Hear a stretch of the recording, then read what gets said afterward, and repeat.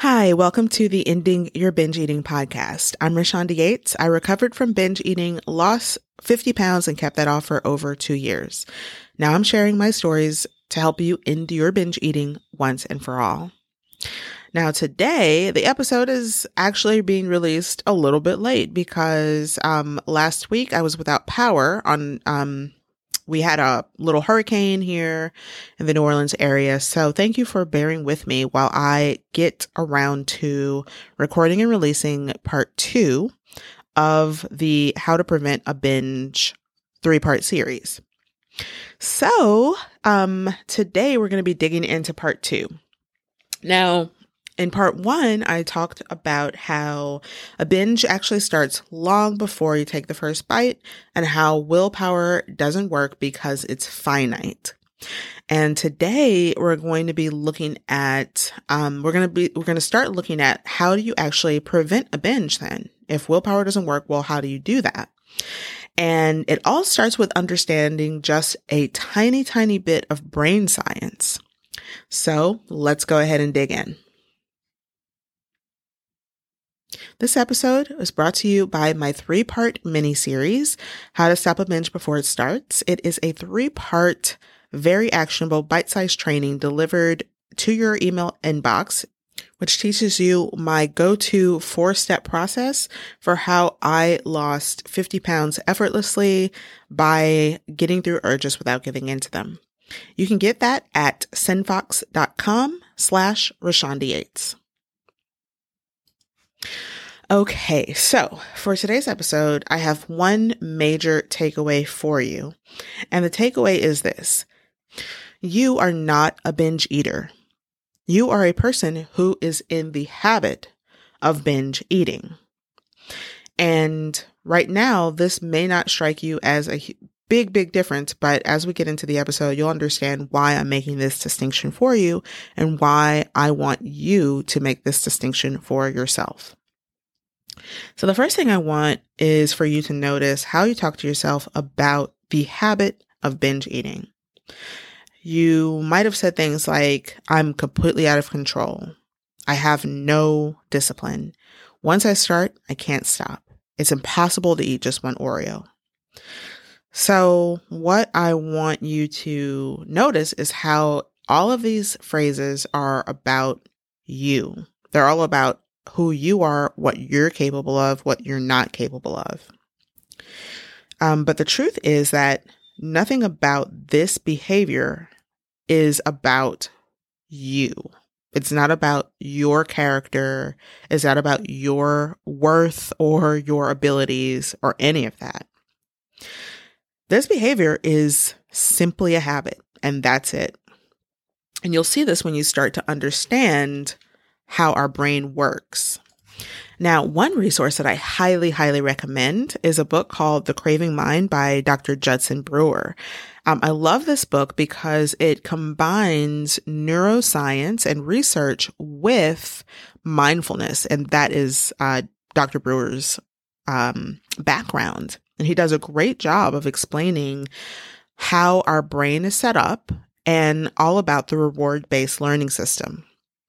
Now, the book is about how habits form, and it also goes into addiction. And I love how Dr. Brewer talks about addiction because he talks about it in terms of being on a spectrum and how basically you have, the reward-based brain system and how it's really set up for our survival. It was set up to help us remember where food was, basically. And how you have one end of the spectrum where whatever behavior was set up to be a habit, it ends up where our reward-based brain system gets hijacked for something that actually maybe started pleasurable, but ends up being harmful and unpleasurable. So, for example, maybe you started off having feelings of pleasure when you ate, sugary foods like Oreos or ice cream or, a brownie or whatever, cookies. And maybe you learned that if I'm feeling sad or lonely or angry or some type of discomfort, then I can eat one of these sugary foods and then I'll feel better. And maybe you did that unconsciously, and that started, that behavior repeated over time because of this neurotransmitter chemical called dopamine that's released when we do something pleasurable.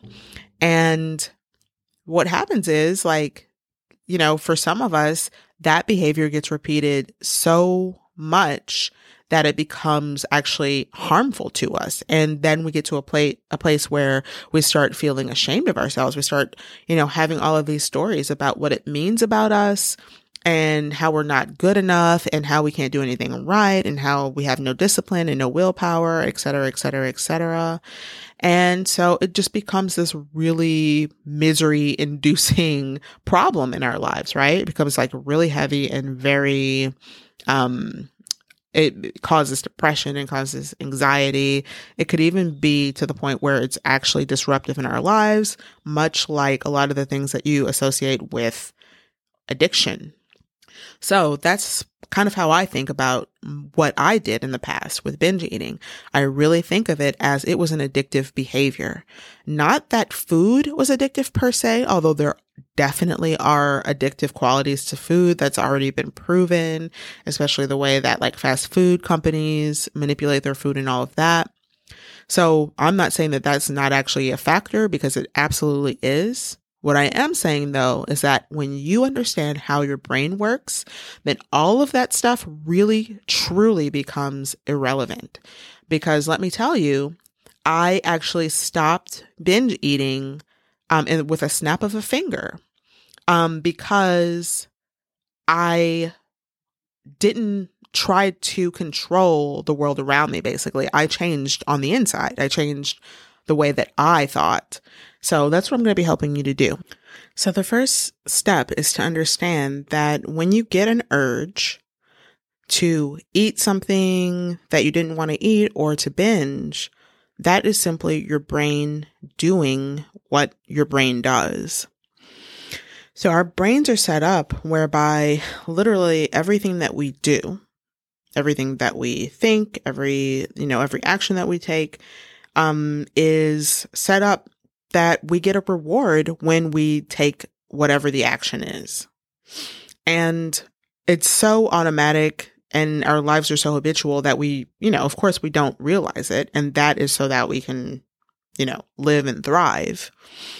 If we had to choose every single thing in our lives, that would be a miserable existence, right?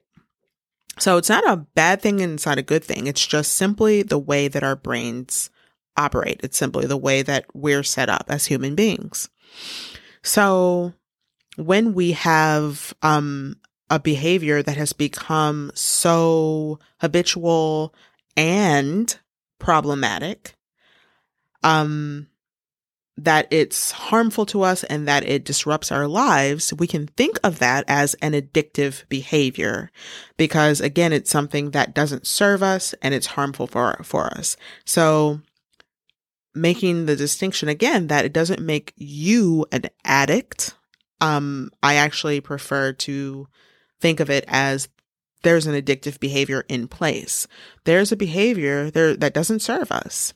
It is harmful. It is almost completely automatic where we feel like we're kind of going unconscious and out of control. So the chemical that causes us to go and do something over and over and over again is a chemical called dopamine. So I mentioned earlier that this is something that it's a motivating chemical, basically. It used to be thought that this was a pleasure chemical, but it actually turns out that it is not strictly correlated to pleasure. It's actually more correlated to motivation. And this was shown in a study with rats who they learned to press a lever to get food and they were given dopamine. But what they ended up doing was they just started pressing the lever to get dopamine and they stopped eating the food altogether. And so they starved to death because they just kept wanting the dopamine. So when the reward was taken away, they still kept doing the behavior. And I think this is really important to observe. The reward-based system is set up on basically a loop, a cue, the behavior, and then you get the reward. And then that loop goes around again and again and again. Basically, we get a reward in our brains after doing something. And so we're more likely to repeat that behavior again. And if we repeat that behavior a certain amount of times, then what happens is we start getting an urge. Now, what's so interesting and fascinating to me about this is that the urge actually, when that urge is introduced, it's not any longer about the reward. It's actually more about completing whatever the behavior was. So the urge goes to the behavior, not necessarily to the reward. That's where this feeling of insatiable desire comes from. When, like, okay, we got the urge, we went ahead and binged, and now we still feel crappy, Like, at one point, wasn't it pleasurable? And isn't that why we started this in the first place? Well, yes, that is exactly right. Like, at one point we did feel pleasure, but now we have done this to the point where the urge came in, and now it's all about, okay, go binge. Okay, go binge, go binge, go binge. So we go ahead and binge, but now we actually feel ashamed afterwards. And by the way, there's actually a brain reward that we even get for shame, believe it or not. It's really crazy to think about, but what is important to know is that this is simply the way that our brains were set up. So this isn't a reflection of your abilities. This isn't a reflection of your worthiness, or like that you're not as good as someone else. All this is literally just your brain doing what it does. And when you can really understand that and accept it, it gives you the power to detach from what you're doing, because you can recognize, okay, that's actually just my brain.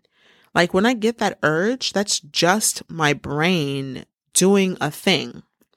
I have a mentor who taught me a lot about the brain chemicals and the habits.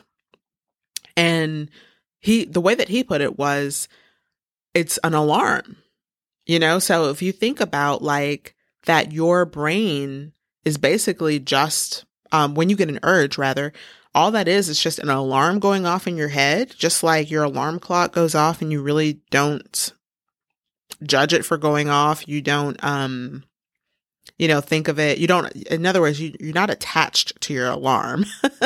Okay. That doesn't mean anything. It's just an alarm. Like, that's the same thing with the urge that goes off.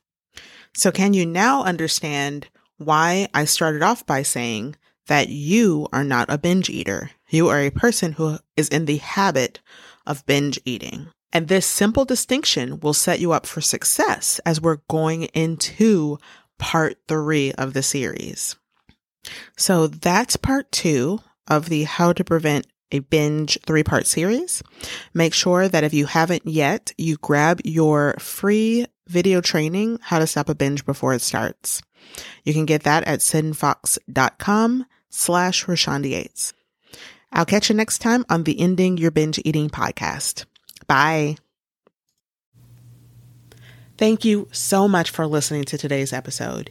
If you have gained any value from this episode or from the podcast in general, then I would really appreciate it if you would leave a review on iTunes. It is such a big help. It helps me to reach more people. And if you did gain any insights, I would love to hear your takeaways and how you're implementing these tools. Over on Instagram, you can follow me at Rashonda Yates and send me a DM and let me know what you are using, what you're taking away from the episode, what your ahas are, things that you're seeing differently. I love having conversations with you over there. And until next time, I'll catch you on another episode. Bye.